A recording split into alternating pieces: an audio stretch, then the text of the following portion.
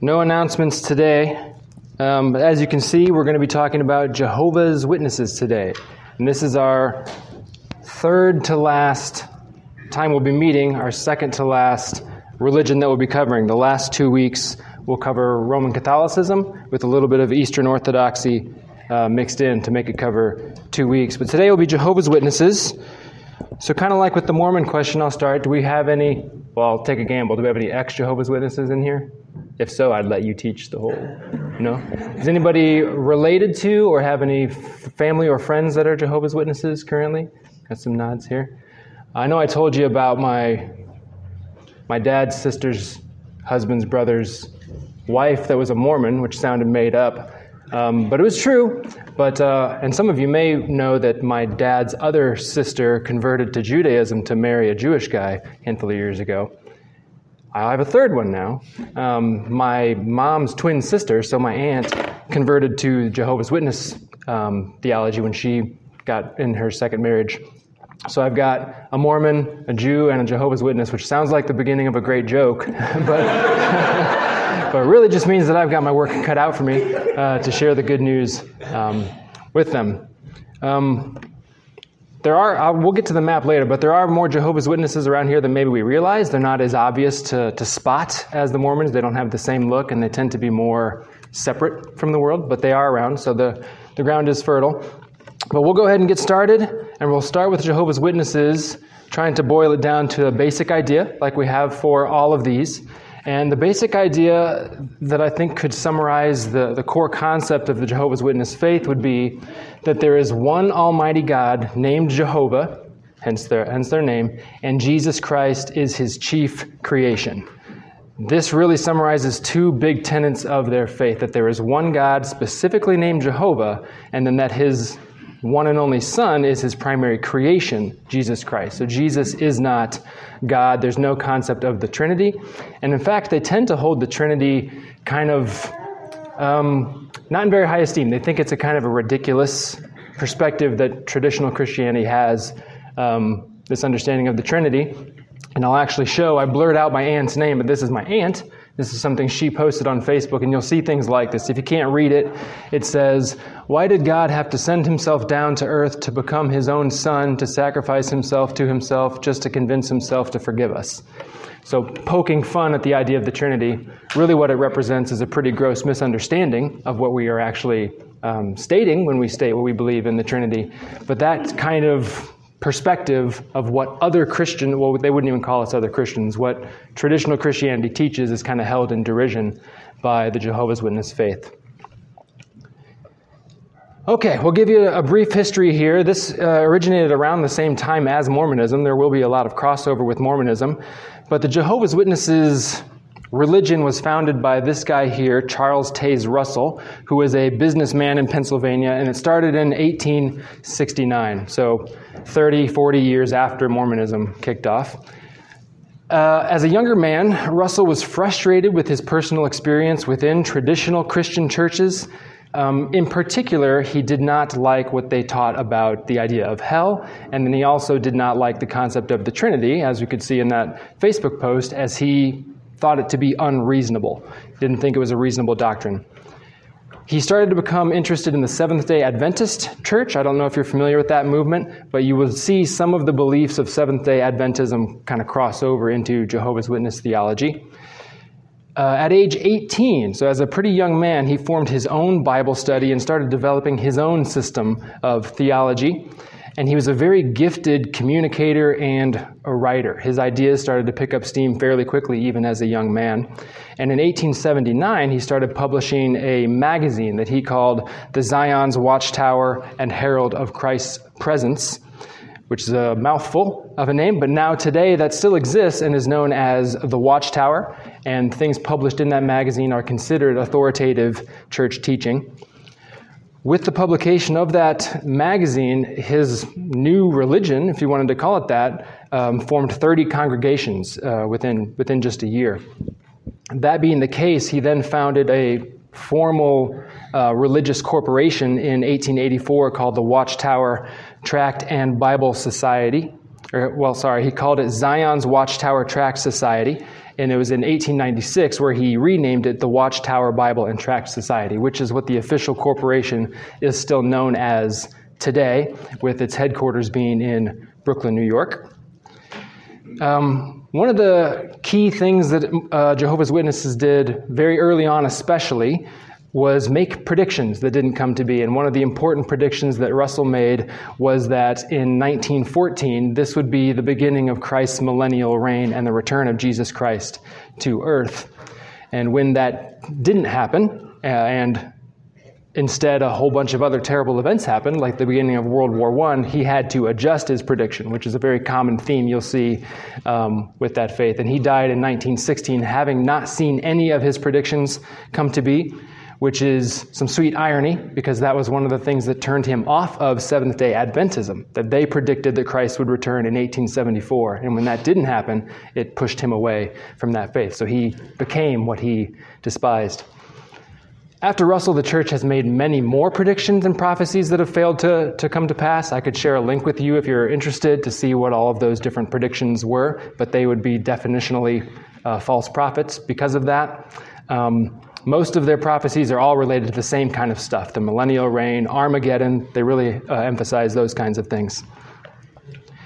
After Russell, Joseph Rutherford was the next president, and he began some really important expansion. He was also a gifted communicator, but he wrote even more extensively. He wrote about a book a year, and he started another magazine that was called The Golden Age. Today, that one also continues to be published, but it's known as Awake. So Awake and Watchtower, these two magazines, again, are authoritative teaching for the church.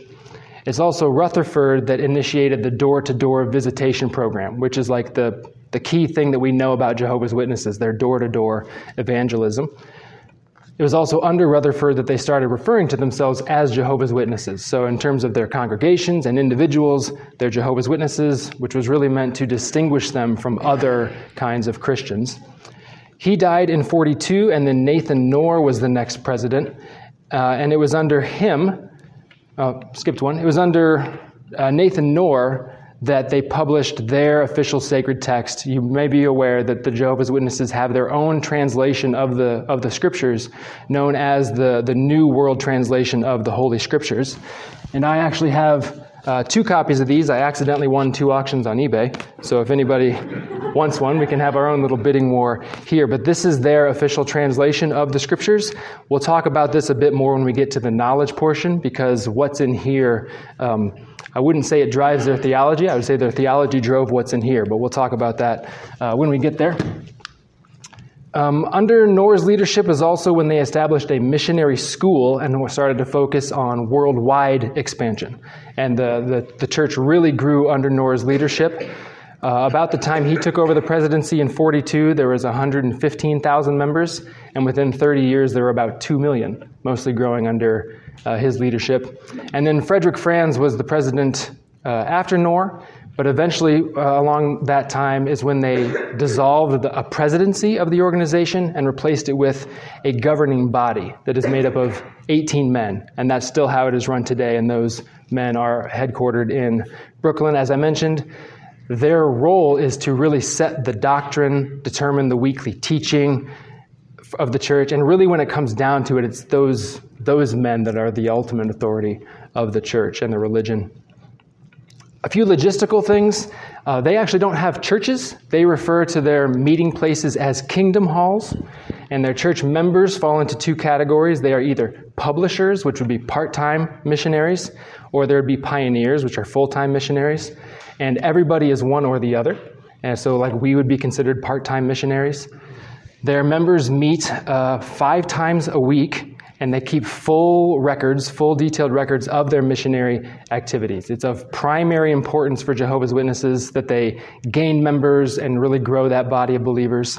Jehovah's Witnesses are very diligently trained to be able to approach people, to hand out literature or to sell literature, to teach people with dozens and dozens of proof texts for their religion, and then follow up with those people regularly. They really work extremely hard and devote countless hours to evangelism. And I will say this for them, that I believe that they believe that everything they're doing truly is in Scripture and is commanded by Scripture, and they know their Scriptures well. At least their proof texts, they know those very, very well. So it's no easy thing to go talk to them because they know what they're talking about for the particular categories that are important to them. Now, their Scriptures are poorly translated. Things are often taken out of context, but they are diligent and believe the Bible firmly to be the fully divine, inspired Word of God. They take that seriously, of course, specifically just this translation of the text. Another interesting note about how they're organized, their global church organization is organized into individual congregations, with each body being run by elders as well as some deacons, which isn't that strange, but they have no real clergy of any kind. So there's no priests, or there's no even pastors, though. They just have elders who are all unsalaried. Their churches or their kingdom halls don't practice tithing in any way. There's never a collection plate or anything that goes around. All of their activities, which are vast activities, are supported by anonymous donations, most likely coming from the members, but it's all anonymous and not tracked in any way. Looking at the scope of Jehovah's Witnesses, according to their church officials, as of 2021, they had an average monthly membership of about 8.5 million, and those would be people actively involved in preaching.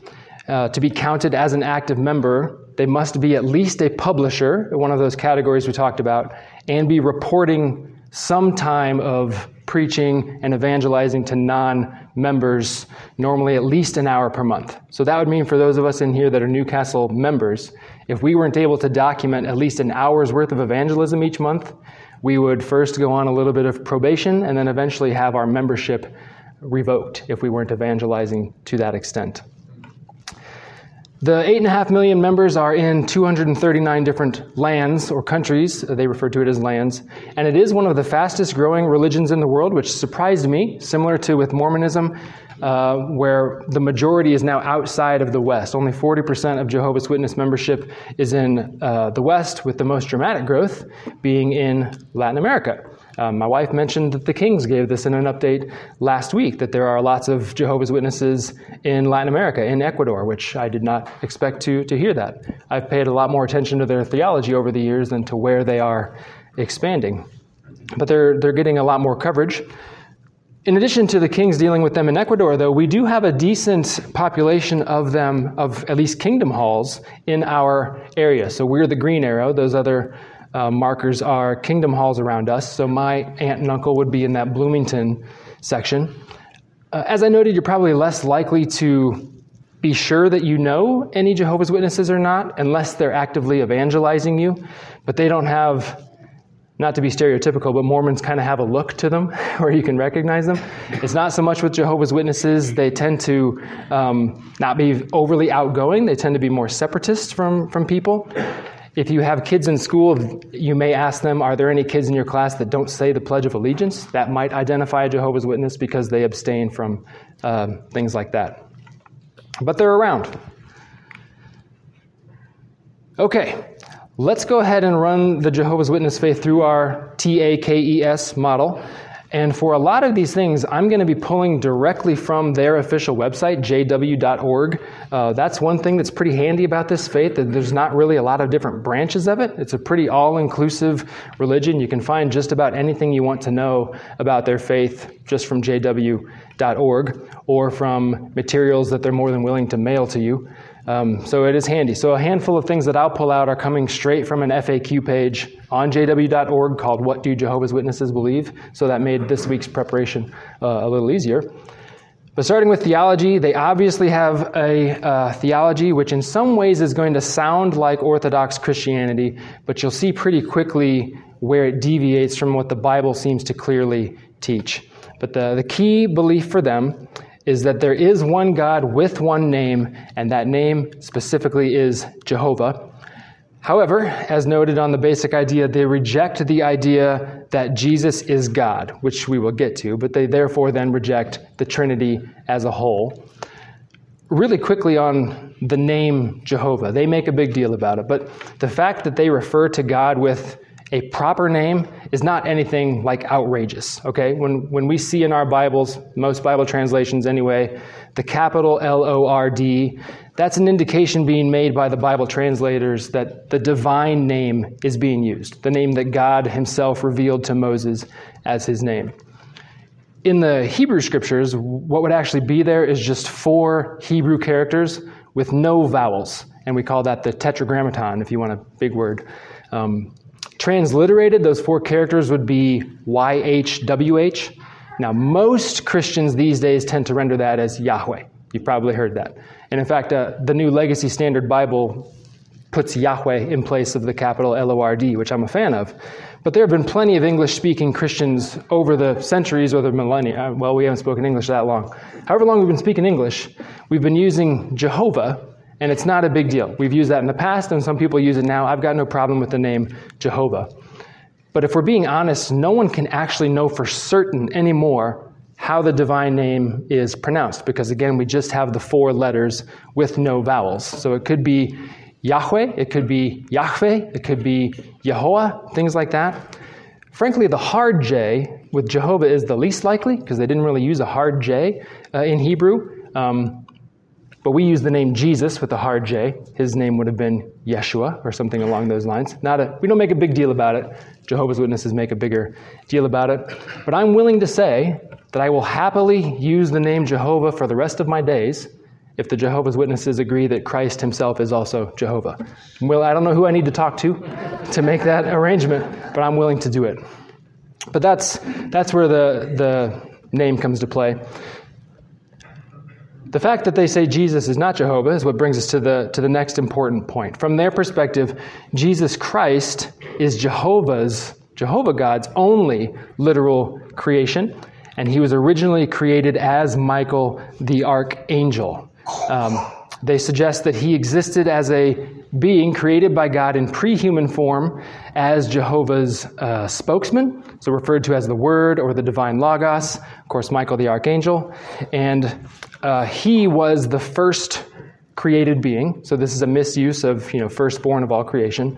And then Jesus created everything else in their view. He created all other things. So what that would mean for us day to day is that everything we see and understand about the world would be created by Jesus, but Jesus himself is not Jehovah God in their view. The Logos, or Michael, then later came to earth through the virgin birth of Mary in his role as Jesus Christ the Messiah. So more to come there. To round out the Trinity from the Jehovah's Witness perspective, the Holy Spirit then is not a person, it is rather an impersonal force of Jehovah God that he uses to have his servants do his will. So they will refer in their words as the Holy Spirit is simply God's active force. So the Holy Spirit is not a distinct being of any kind, no part of a Godhead, as we would traditionally teach in Christianity.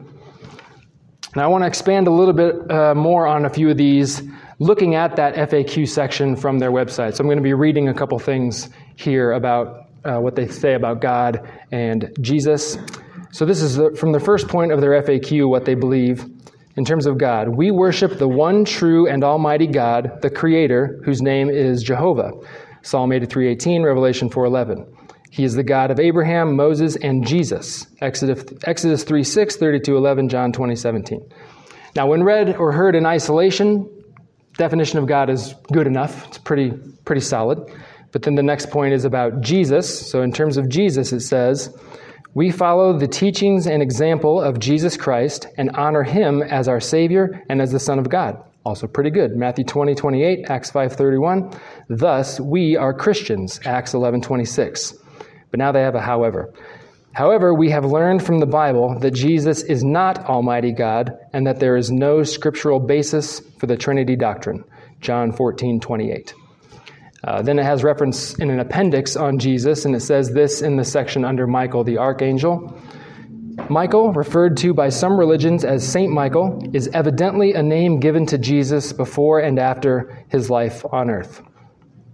Now, to be fair, I've actually heard some fairly convincing exegesis and argumentation that Jesus was Michael the Archangel. I believe John Calvin actually held to that position.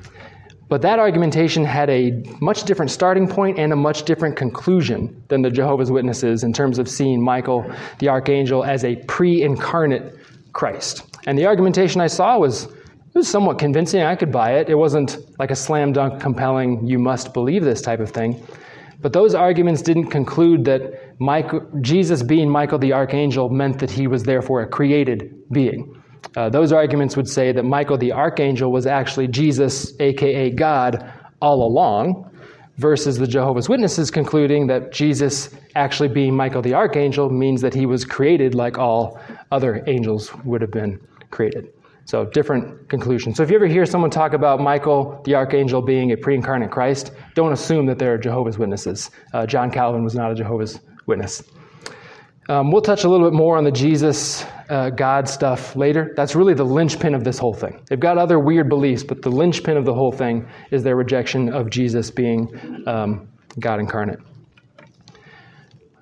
Also, I won't get into a whole history lesson here, but the idea of Jesus not being fully God, but rather being a creation of God with maybe some semi-divine attributes, that's not new either. Charles Taze Russell didn't come up with that. That actually goes back to a viewpoint that was deemed as heretical back in the early 300s and was addressed at the famous Council of Nicaea that you've probably heard of. And that's where we got the Nicene Creed, which was made in part to denounce this viewpoint. Does anybody know the heresy that I'm referring to from that time frame?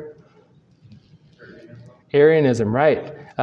Arius was a guy going around teaching that Jesus was not fully God. He had a famous line that was, "There was a time when the Son was not," which is a phrase that the Jehovah's Witnesses would fully affirm, thus making them heretics for holding a heretical position. Fun fact, since we're coming up on the Christmas season regarding Arius, this is a complete deviation from what we're talking about here, but according to legend, who we now know as Saint Nick, an actual historical Christian who was the inspiration for Saint Nicholas, aka Santa Claus, because of his generosity. Legend holds that he went into like a pub area and had an argument with Arius, which led to Saint Nick slapping Arius across the face. So if you ever see a little drawing of Santa Claus slapping a heretic, that's where that comes from. One more thing on Jesus, which maybe belongs in the ethics or salvation section, but I'll put it here just because it's so primary and it so much skews the purpose of the incarnation that I'm going to talk about it now. This also comes from jw.org in a section called "Why Did Jesus Have to Die?" And this is the third point on that, and I'm going to read it word for word. Point 3, Jesus became obedient to the point of death, thus proving that a human could be faithful to God under any test or trial. Reference Philippians 2:8. Despite having a perfect mind and body, Adam disobeyed God because he selfishly desired something that did not belong to him. Genesis 2:16 and 17 and 3:6. Later, God's chief enemy, Satan, suggested that no human could unselfishly obey God, especially if his life were on the line. Job 2:4. Yet the perfect man, Jesus, obeyed God and remained loyal to him, even undergoing a disgraceful and painful death. Hebrews 7:26. This completely settled the matter. A human can remain faithful to God under whatever test or trial may be brought upon him. End quote. The clear implication there, and what we get from the rest of their religion, is that Jesus was perfectly faithful and obeyed God, so you can be too. And that is a severe yoke to put on anybody. But we'll get to it later. But while they talk about Christ dying for them, they don't mean what we mean when we say those things. But let's move on to anthropology to see what Jehovah's Witnesses think of us, of mankind. In some ways, they're going to agree with Orthodox Christianity about the nature of mankind. They understand the Genesis account more or less how we do. They do affirm that Adam was the first man created specially by God and in the image of God, at least in terms of the kinds of qualities that humans have in relation to those of Jehovah God. But based on what we said earlier, we technically would have been created by Jesus, not by Jehovah, because Jesus was Jehovah God's only creation. Jesus then created everything else. They do have some weird views of creation. They're generally not 6-day creationists. I mean, that's not going to throw them into heresy. I don't put a lot of importance on that. But they do have some different interpretation of the days and the creation that don't really fall into any other categories that I would know of, like old earth creationism or framework hypothesis or gap theory. They've got their own weird thing in there, but that's not the end of the world. They do affirm that people have both a body and a soul, but they don't view the soul in the same way that typical Christianity does. We'll hit on that again in a minute. They would identify that sin, falling short of God's perfection, is a problem, and they believe that the current condition that we and the world are in is a result of the sin of Adam and Eve in the garden, and that their sin and disobedience caused death to enter the world. So we can affirm that with them. They do recognize that death and evil entered the world before, messing up its original intention, and they also believe that this world will eventually end. And in fact, a lot of their theology is focused on the end times. They put a much greater emphasis on the millennial kingdom, Armageddon, than most people do. Some people get into like an eschatology kick for a while. I've been there, but it lasted like a couple months. But this, like their whole theology is eschatology based. They do not believe in the existence of any kind of hell, which stemmed from one of the reasons Charles Taze Russell started this view. So they don't believe in hell, and they have an interesting kind of dual level of the afterlife that we'll get to in the salvation section. But the bottom line would be, in terms of the destiny of mankind, people will either end up in heaven or paradise earth or be completely annihilated. They will cease to exist. Jehovah's Witnesses don't believe that we as humans have souls that live or continue to exist beyond our physical death prior to our eventual resurrection. They do believe that there will be a resurrection, but they believe that the soul dies when the body dies, and then those who are saved, or really all people, will eventually have their bodies recreated. Those who are not believers at that time will then be fully annihilated to where their body and soul cease to exist, and those that have been resurrected that do believe will continue to exist forever. But between the point, like if I were to die today and Armageddon in their view doesn't happen for another 100 years, I would not exist in any kind of way in that interim period. You might refer to it as soul sleep if you've heard an idea like that. Here's how they said it from jw.org, again on the FAQ page about death. People who die pass out of existence. Psalm 146:4, Ecclesiastes 9:5 and 10. You probably picked up, by the way, we're not agreeing with most of these beliefs, but they've got 2, 3, 4 proof texts for everything that they believe. So I do give them some credit for that. But as you've probably heard around here, a text without context is a pretext for a proof text, and that's what all these proof texts are. There's no context around them, so they're being interpreted poorly, we would say. Continuing. People who die pass out of existence. They do not suffer in a fiery hell of torment. God will bring billions back from death by means of a resurrection. Acts 24:15. However, those who refuse to learn God's ways after being raised to life will be destroyed forever with no hope of final resurrection. Revelation 20:14 and 15. So interesting views there. In terms of the purpose of life, they believe that the purpose of life is to earn the right to participate in the kingdom of God. They have a strong emphasis on the kingdom of God, and the hope is that you would eventually participate in that kingdom forever on a paradise earth. Their purpose would additionally be to get as many people as possible to participate in that kingdom, which is a big part of being in their religion, their evangelism. So can't knock them on that. That's basically their Great Commission, is trying to get as many converts as possible, perhaps for a different reason than we would in standard Christianity. Coming to knowledge. How do the Jehovah's Witnesses know what they know, specifically what they know about God? Now, their primary source of authority, at least officially, would be the Bible, specifically their translation of the Bible that I held up before, the New World Translation of the Holy Scriptures. So just to talk about that translation a little bit, and I'll bring mine up here and we'll talk through a couple passages. For 98% or so of this, you could count it as your standard another translation of the Bible. It reads kind of clunky, but more or less it's a translation like any other. But that 2% is really big. And what we find in here is that in scenarios of the Scriptures that don't meet their predetermined theology, they really do violence to the text. They will change words. They will remove words. They will modify them to read differently. It's a lot more than doing a find replace of the word God with the word Jehovah. They, of course, do that. But there's a lot of other places in Scripture where they are changing what the text actually means, if you were to look at the Greek or the Hebrew or the Aramaic, to fit their theology. Now, they do this very blatantly, which we'll see. But I would take a moment to warn us that we have to be careful that we don't do this. We're, of course, not publishing translations of Scripture. But we should be careful that we don't allow our traditions or the things that we've grown up with to import theology onto the text. We want to pull our theology from the text, so we should heed that warning as well.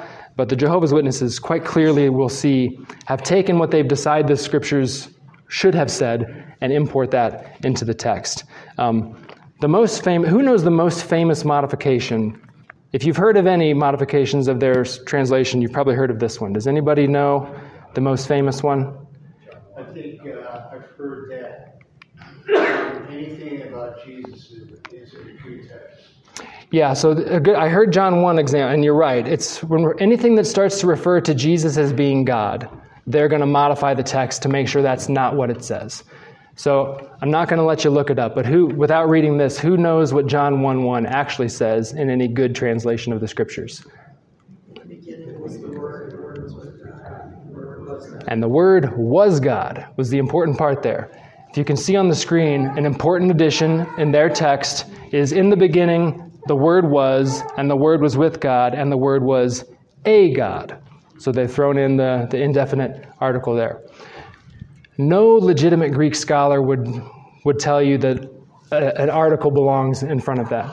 That's not how the grammar. It's not how the grammar or the syntax of that language works. That A does not belong there.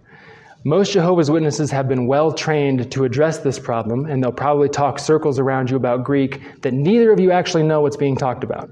So it's not my recommend. That sentence is not where I would recommend talking. We might get to later where I would recommend. But that's the most famous example of how they've modified the text. But I actually want to show you a much more, in my eyes, a much more egregious one. Could someone really quickly turn to Colossians 1 so we can hear what Colossians 1 says for real?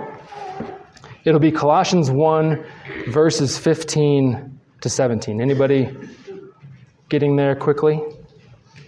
Yeah? Okay, let's hear it. 15 through 17? Yes, please. Who is the image of the invisible God, the firstborn of every creature? For him were all things created that are in heaven, that are in earth, visible and invisible, whether they be thrones or dominions or principalities or powers. All things were created by him and for him.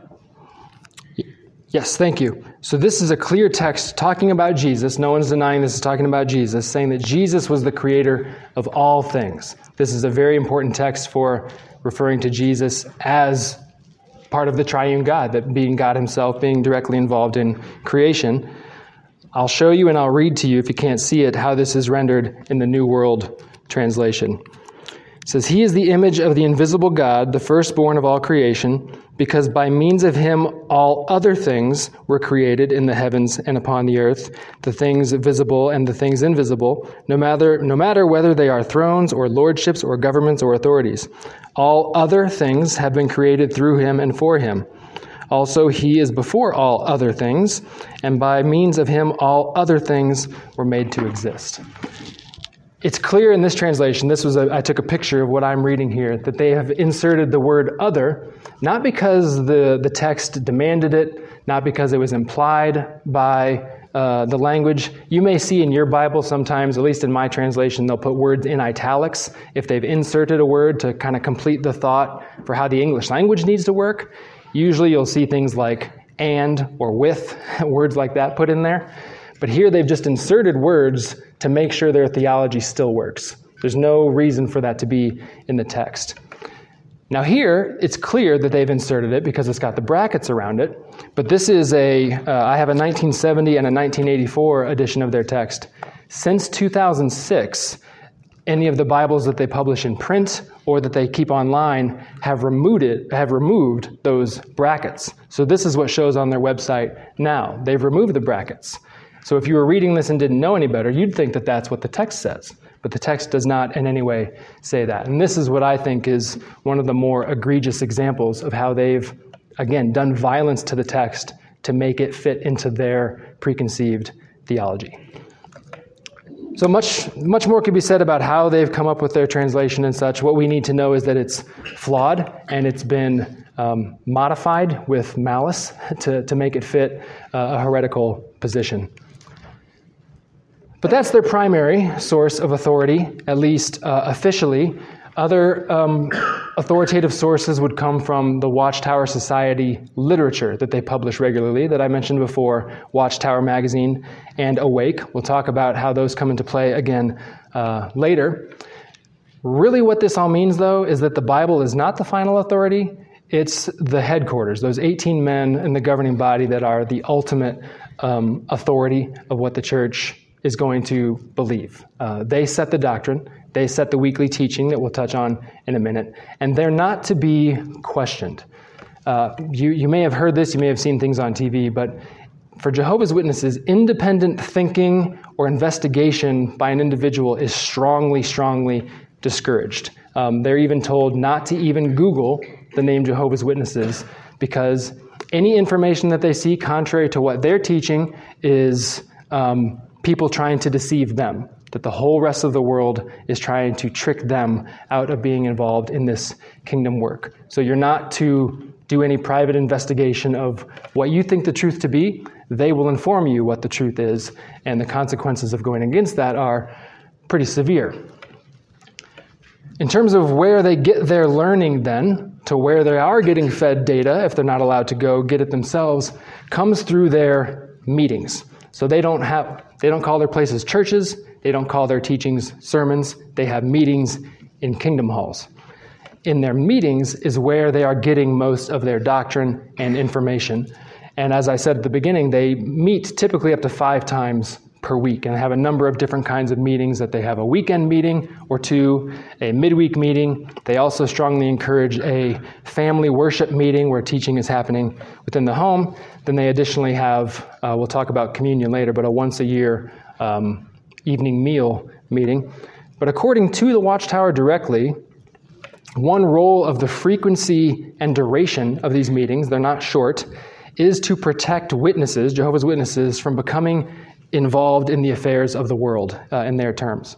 The weekend meeting, which usually happens on a Sunday, it'll have a 30-minute public talk, they called it, by a congregational elder or some other kind of ministerial servant, and then a 1 to 1.5 hour question and answer time, which is going to be a study of a Bible-based article from the Watchtower magazine. And the questions that are asked in that Q&A, it's not like a free Q&A time. The questions are prepared by the Watchtower Society, and then the answers are also provided in that magazine. Now, the elder leading this talk and discussion can express the ideas in their own kind of words, but any personal ideas derived from any kind of independent study, of course, would be strongly discouraged. So the information flow is very tightly held. You only learn what the Watchtower Society wants you to learn in this view. In terms of ethics, what do they consider morally good and morally bad? In theory, much of the moral code of the Jehovah's Witness religion would fall in line with standard conservative Christian ethics and values, which we would say we derive from Scripture. The same could more or less be said for Jehovah's Witnesses, but you might say they take an even stricter approach and, of course, use their own flawed scriptures to do so. But again, credit where credit's due, any of the restrictions or prohibitions they make, it's going to be followed by 3 or 4 Bible verses for why they do it. Are those properly translated? Maybe. Are they read in context? Probably not. Are they applied correctly? Probably not also. But they do reference the Scripture, and that's where they get it from.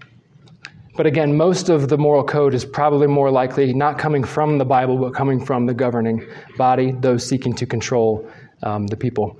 They have a very high emphasis on remaining separate from the world, and their moral code really starts to reflect that. Anything that doesn't seem to be explicitly commanded or demonstrated in Scripture, they will condemn as pagan type activities and separate from it. You've probably heard of some, but just to name a few things that they have as restrictions placed upon them that are beyond standard Christian morals would be things like being prohibited from any kind of direct civil service or any kind of civil involvement. That would include military service. That would include any kind of public office. It would even include saluting of a flag or of individuals, or anthem singing, or saying the Pledge of Allegiance. And it wouldn't just be against like running for office or holding an office, but even voting. They're prohibited from voting. This comes from jw.org regarding voting. It says, "True Christians respect the right of others to vote. They do not campaign against elections, and they do cooperate with elected authorities. However, they remain resolutely neutral with regard to the political affairs of the nations." So their goal is to remain absolutely neutral in any of these kinds of things. But what that would mean is, so the Jehovah's Witness faith does say that abortion is murder, for example. So if you affirmed that as a Jehovah's Witness, great, but you can't actually do anything about it.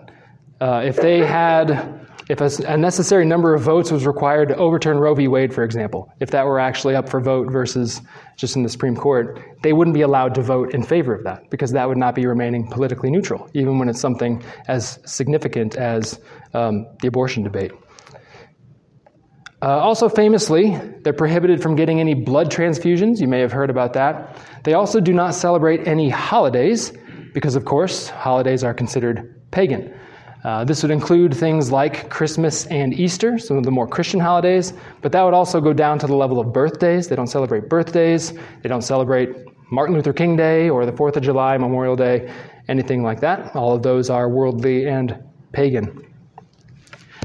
And none of these things, as strange as they may seem, none of them are loosely held rules. The consequences of violating this moral code are quite severe.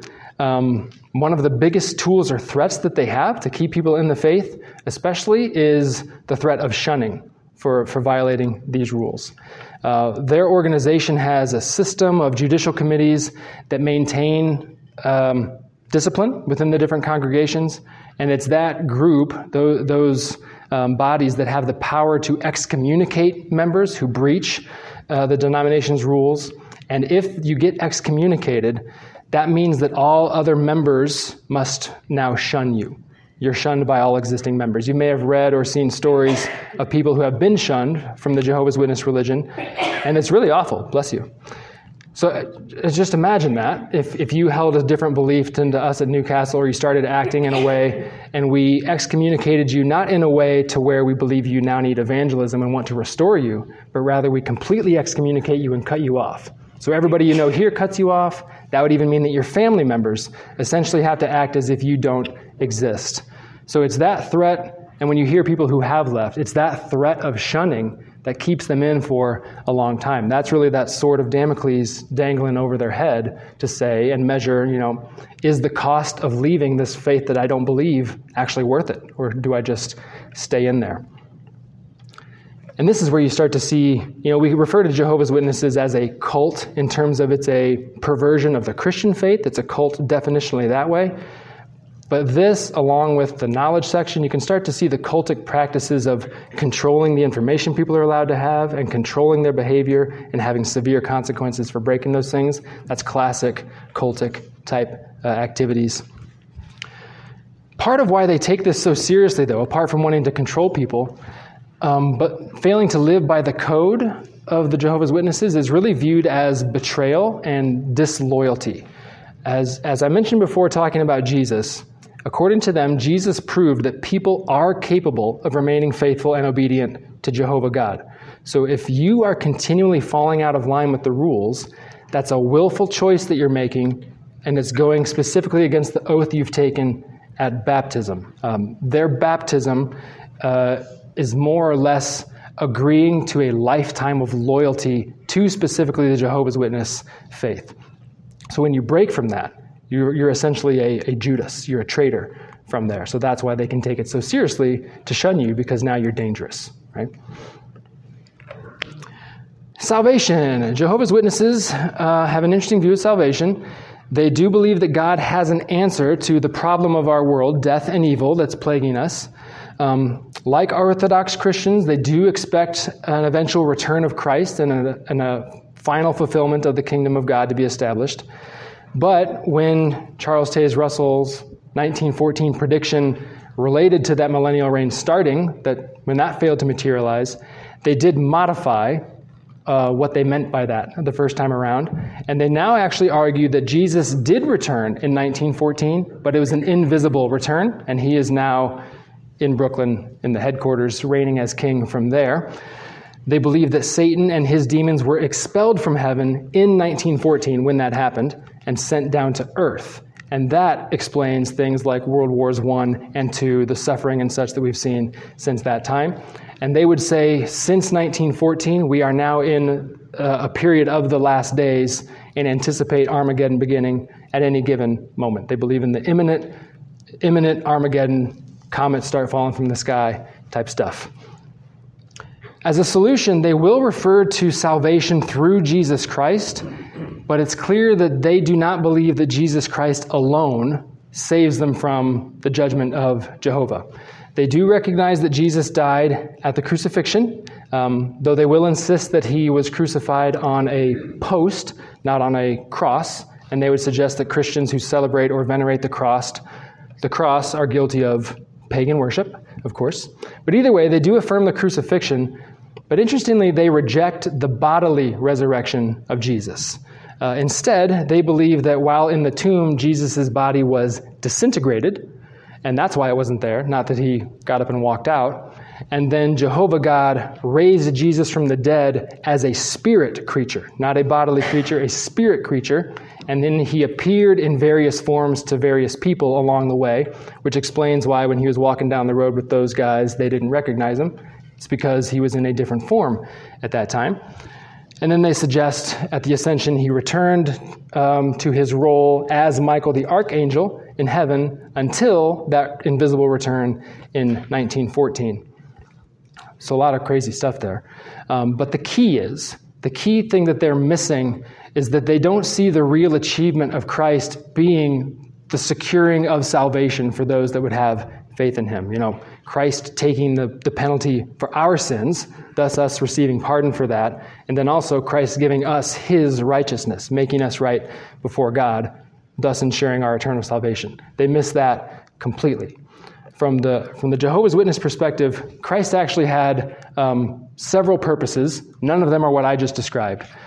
They teach that Jesus came to earth, number one, to teach the truth about Jehovah. Number two, to provide a model of a perfect life that we could follow. And number three, this is the atonement-ish part, to sacrifice his life to pay the ransom for Adam's sin. So for the Jehovah's Witness, Jesus' death on the cross wasn't payment for our sins or for their sins, but it was a ransom sacrifice for Adam's sin. And this is clearly a fundamental departure from Orthodox Christianity, because the death of Jesus doesn't actually pay for any of their sins in this life. They would suggest that they are still responsible to live a life worthy of Jehovah God, and we will not be reunited with him unless we work our way to being savable, basically. Let me read this to you. This is from Studies in the Scriptures, which is another authoritative source for them. It's a 6-volume, basically Bible study aid that Charles Taze Russell himself put together. This is from the first volume. The ransom for all given by the man Christ Jesus does not give or guarantee everlasting life or blessing to any man. So clearly Jesus is not enough in their view. According to the Watchtower printed material, Watchtower magazine from February of '83, if you want to dig it out, they listed 4 requirements for salvation. First requirement is to take in the knowledge of Jehovah and Jesus Christ. So taking in the knowledge. And of course what they mean is taking in the knowledge of Jehovah and Jesus as they define them. So belief in a Jesus who is not fully God, belief in a Jesus who has not paid for our sins and given us his righteousness, a Jesus that didn't rise from the grave. So it's a bad start. You have to start off by confessing a false Christ. Number 2, the second criteria for salvation is, I'm quoting here, to obey God's laws. Yes, to conform one's life to the moral requirements set out in the Bible. So this isn't listed as something like Tyson said before one of the songs today that we do because we've been saved. This is how Christians ought to act now that we've been redeemed. They would say that we must obey in order to stay in our state of salvation. We have to continue to obey Jehovah's laws in order to be still in a state of salvation, as they would say. So the idea of being freed from the burden of the law in Christ is a lost concept on them. A third requirement, it says here, a third requirement is that we be associated with God's channel, his organization. God has always used an organization. For example, only those in the ark in Noah's day survived the flood, and only those associated with the Christian congregation in the first century had God's favor, Acts 4:12. Similarly, Jehovah is using only one organization today to accomplish his will. To receive everlasting life in the earthly paradise, we must identify that organization and serve God as part of it. So basically, you must be in the Jehovah's Witness religion to be saved at all. So just to be crystal clear, Jehovah's Witnesses would view every single one of us as lost and destined for annihilation. They don't see us as just another valid Christian denomination, and I'm hoping you're understanding that we shouldn't consider them a valid denomination either.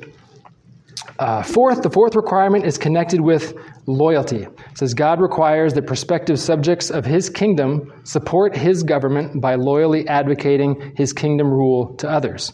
As Jesus Christ explained, this good news of the kingdom will be preached in all the inhabited earth. Matthew 24:14. So the additional criteria is that you must be faithfully promoting the Jehovah's Witness faith organization by going door to door or by distributing literature on a very regular basis. So again, more and more and more works to be saved. I think I've skipped a few things on here. Beyond all of that, there are actually 2 classes of Jehovah's Witnesses that will be saved. There is an anointed class.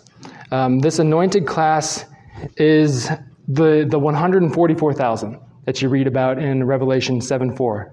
The 144,000.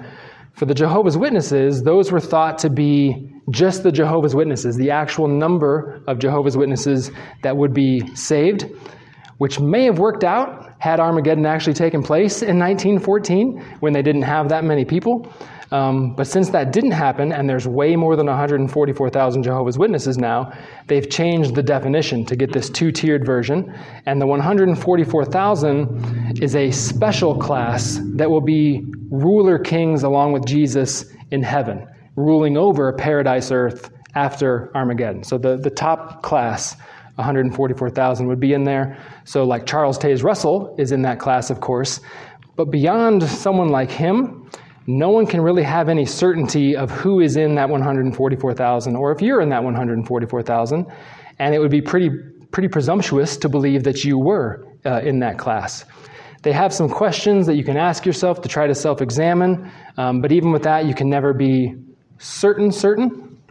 Another little tidbit along those lines, the Jehovah's Witnesses only partake of communion, what they call the Lord's evening meal, once per year, and they believe that only those in this anointed class ought to partake of that meal. What they say is that this meal is only for those that are in the new covenant, which is different than we understand the new covenant. This is quoting from jw.org again. Those who are in the new covenant partake of the memorial emblems, referring to the supper. It includes not all Christians, but only those who have been called in a special way by God. These ones will rule in heaven with Christ, and the Bible says that just 144,000 people receive that privilege. In contrast to the little flock of those called to rule with Christ, the vast majority of us hope to be part of a great crowd who will gain everlasting life on earth. While those of us with an earthly hope do not partake of the memorial emblems, we do join in expressing thanks for the sacrifice that Jesus made in our behalf. So at these annual communion meals, very, very few individuals that would be alive today would actually be taking the supper. People are going to have their eyes on you, thinking that you believe yourself to be in this 144,000 if you take it. So that's the anointed class, but then there's also this other group called the Great Crowd that was referred to there. This covers all other Jehovah's Witnesses who either died before or survived Armageddon, so they died faithfully before or they survived Armageddon somehow, who are not part of the anointed, they're part of this great crowd. They will have resurrected bodies and they will live on paradise earth forever. So still pretty good, I suppose, but they won't be in that anointed class ruling with Christ from heaven. And this is realistically, for any Jehovah's Witnesses alive today, this is what they are hoping for. So again, like with Mormonism, I've heard the question, and I've honestly wondered it, and dare I say hoped it myself, that maybe Jehovah's Witnesses are just a quirky branch of Christianity, something that is close enough to the truth, close enough to the kingdom, they would be able to spend eternity with them. Part of that is my desire for my aunt to be saved and my difficulty in reaching her. But unfortunately, if they're believing what the Watchtower is teaching, these people are in rebellion to God and to what the Scripture is teaching. The people leading this organization are wolves, sending people to damnation. Jehovah's Witnesses, just like the Mormons, just like the Muslims, they need the gospel. And for all three of those groups, for people that have, especially them, so much light, so much that hasn't been corrupted in here, it's unfortunate how in the dark they actually are. They are people that need the good news. Any questions? I went longer than I anticipated. Yeah, Steve? I'm just curious what they do with the book of Hebrews, especially the first 3, where it says that Jesus is an exact representation of God's nature. Did you happen to look at that? Well, they would suggest it's because Jehovah created Jesus as his chief and best and only creation. He was made specifically to look that way. Yeah. Mm-hmm. Do you know the answer to why they would say Jesus needed to die for Adam? Like, why did he get that special status? If I went to that jw.org page, I would, because what I read was point 3. I think they had 4 points on there to talk on there. It's irregular, but I don't remember precisely what it is. My question was what happened to people before, if a requirement to be a member of the church is for salvation, what happened to people before the Jehovah's Witness Church was organized? Yeah, good question. They would suggest that in that period, there were faithful Jehovah's Witnesses along the line.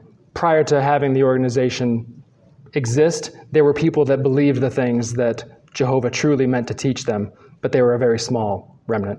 So the number of pre-1870 or whatever people that were saved is pretty small, but they would suggest that they did exist before that. Okay, I had a thing to maybe walk through, and I also wanted to show a video. I'm going to show it anyway. If you need to walk out to get to service, you can. But I wanted to show, and this was in the notes that I sent out. If you didn't get them, I can send it to you. But I wanted to show you an actual interaction with Jehovah's Witnesses. This, again, was from the same church of the videos that I showed from Mormonism. I'm going to increase the speed to like 1.2 so that we can try to get through it. So try to stick with it. But this is them approaching some Jehovah's Witnesses in Hawaii. There's a big population in Hawaii. The context is that the people here that they're talking to initially did not want to engage with the Christians. They knew who they were, so they didn't really want to engage. But the way that he handles the conversation with them and how graciously he speaks, I wanted to share just as a model for us, not to necessarily say, here's the 3 things that we can definitely convert a Jehovah's Witness with. I know that doesn't always work, right? The Spirit does that. But I wanted us to learn from the interaction anyway. So I'll play it. If you need to walk out, don't feel embarrassed to do so. We're not going to all watch you or anything. Walk out.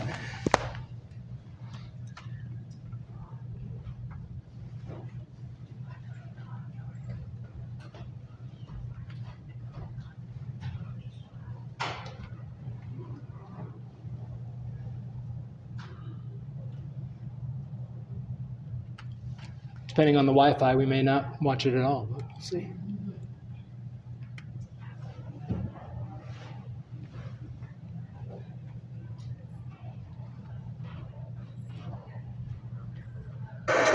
because my motivation, and I just want to tell you with love, my motivation to care for you and to speak to you is not anything to do with malice or hatred. It's out of a genuine concern for you all. I love Jehovah's Witnesses. You guys have more dedication and zeal than many Christians.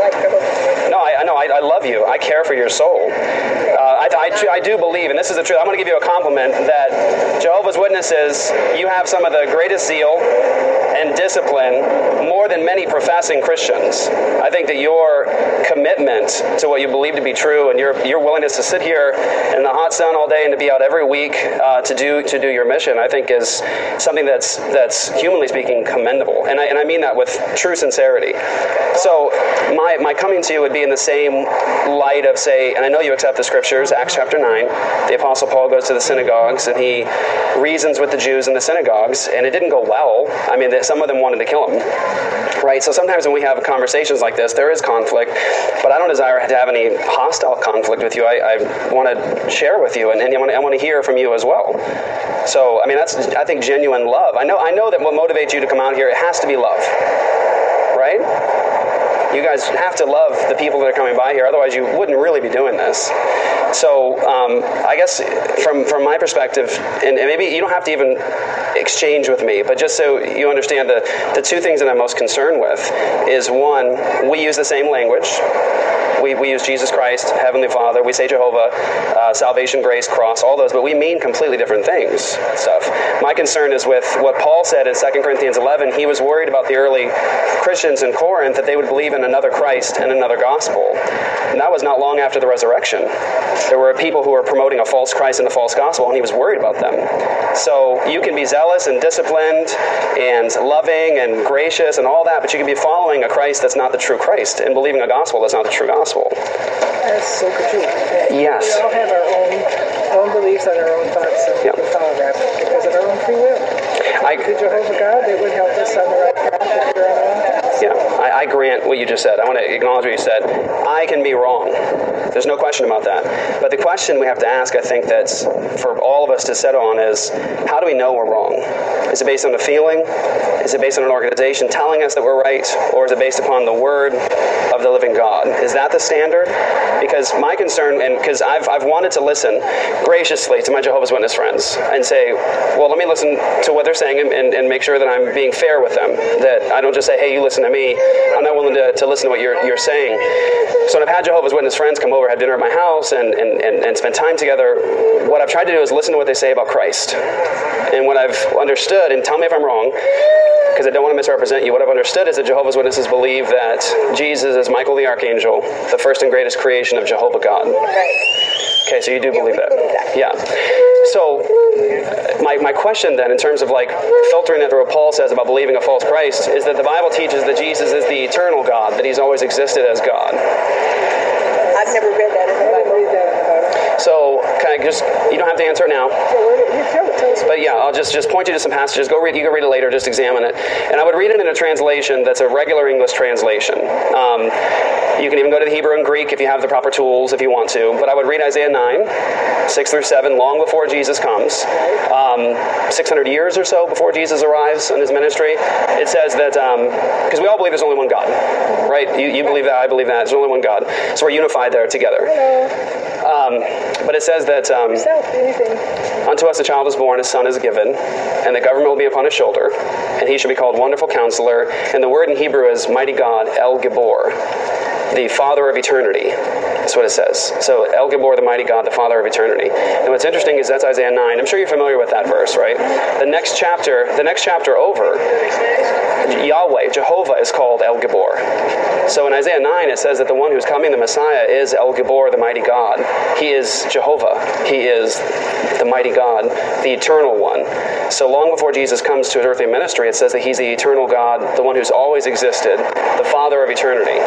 So that would be one passage before we even get into the New Testament that says that Jesus is eternal God, uncreated.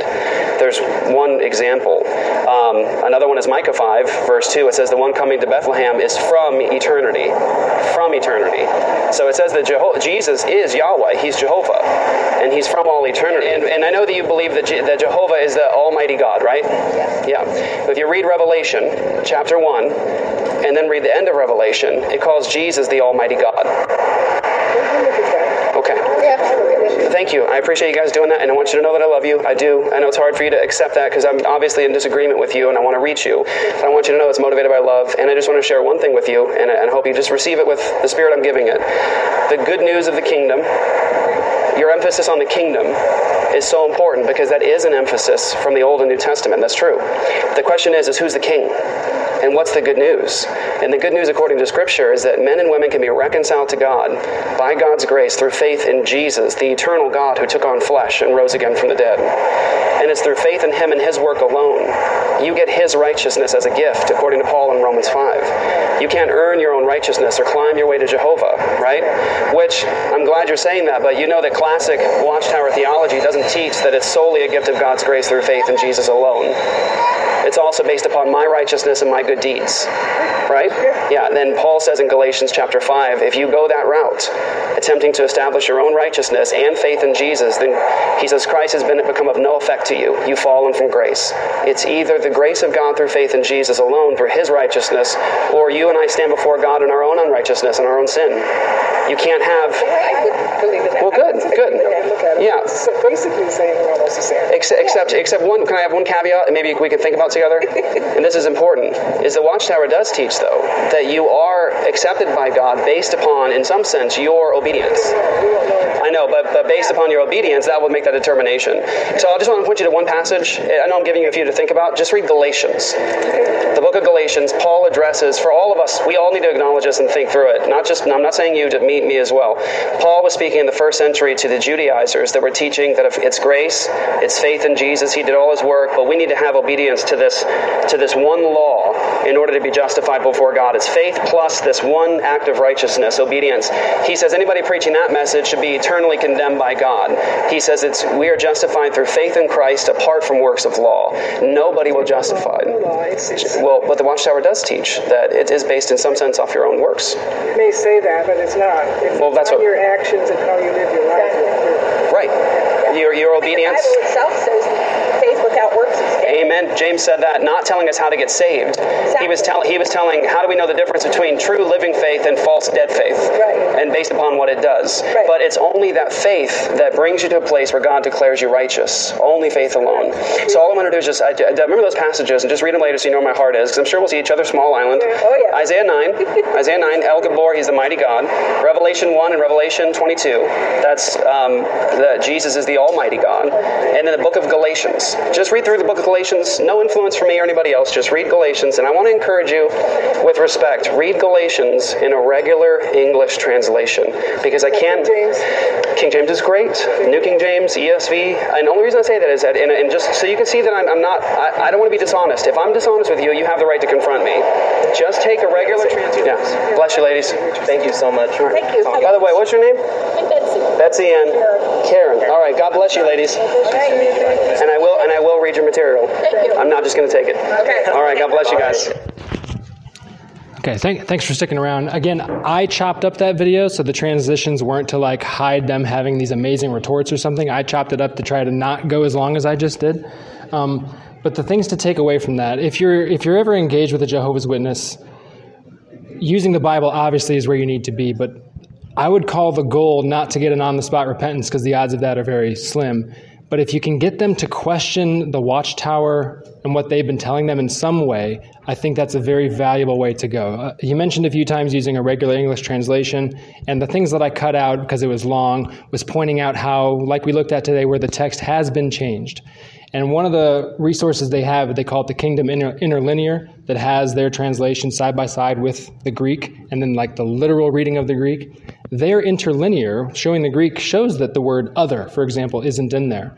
So if you can get them to start to question a little bit, they're, of course, taking a big risk of then investigating things on their own. But if you can get them to question and read on their own, the Scripture is clear on these things, and, of course, share the gospel with them. So I wanted to share that just because we don't always know how to act in this. What is one of these interactions going to look like? The grace that pastor showed with them, I thought, was exemplary. I wish that I could engage in someone in that way. There's a few key verses that you might want to know, things like Galatians and the gospel of by grace through faith alone, things like the El Gabor. I don't know how much Hebrew you know. That's about what I know right there, the El Gabor thing. But things like that to point out where their text is in conflict with what the original text said, I think is important. Maybe I'll send the link out to you because there's one more video that we don't have time for. Jehovah's Witnesses also have a cartoon, like the cartoon we watched for the Mormonism one, made by the same people. But we won't watch that today. We'll save that for. I'll send that out in an email if you want to watch it. But I'll quick pray and we'll close for today. And again, apologies for going over. Lord God, you are the eternal creator of all things, and Father, we know that you have given us your Son, Jesus Christ, who is not just a son, not a created son, but he too is of eternity and created all things, and through him all things were made. Nothing that was made did not come through him. We confess, Father, that the Trinity is a complicated thing for us to describe, but the teaching of Scripture is clear that you, Father, are God, Jesus the Son is also God, and the Holy Spirit too is God. Pray that we would believe that firmly, we would hold that tight in our hearts, knowing that it is true and that what the Scripture teaches, and that we would confront error with that. We pray for boldness and clarity of thought if we confront someone that is trapped in the Jehovah's Witness faith, that we can share the true good news of your gospel with them without fear and trust you